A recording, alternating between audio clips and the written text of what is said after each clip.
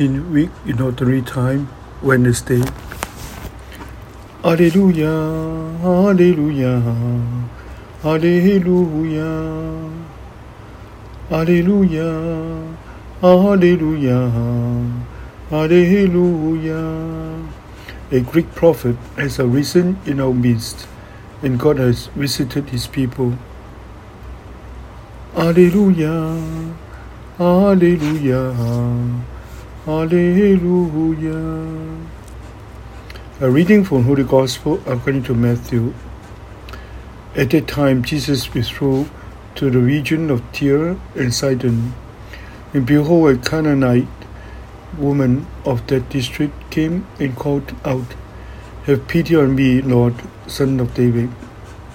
My daughter is tormented by a demon."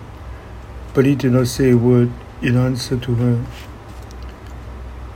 His disciples came and asked him, "Send her away, for she keeps calling out after us." And he said in reply, "I was sent only to the lost sheep of the house of Israel." But a woman came and did him homage, saying, "Lord, help me." He said in reply, "It's not right to take the food of the children and throw it to the dogs."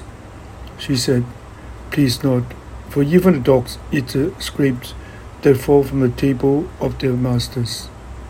Then Jesus said to her in reply, "O woman, great is your faith. Let it be done for you as you wish." And her daughter was healed up from that hour. Gospel of the Lord. Alleluia, Alleluia, Alleluia. So wonderful, this woman with so simple heart and also humble heart. He asked Jesus for help, but Jesus said, "I'm not coming for you foreigners." And this woman with humility, he accepted the difference, but he said, "Whatever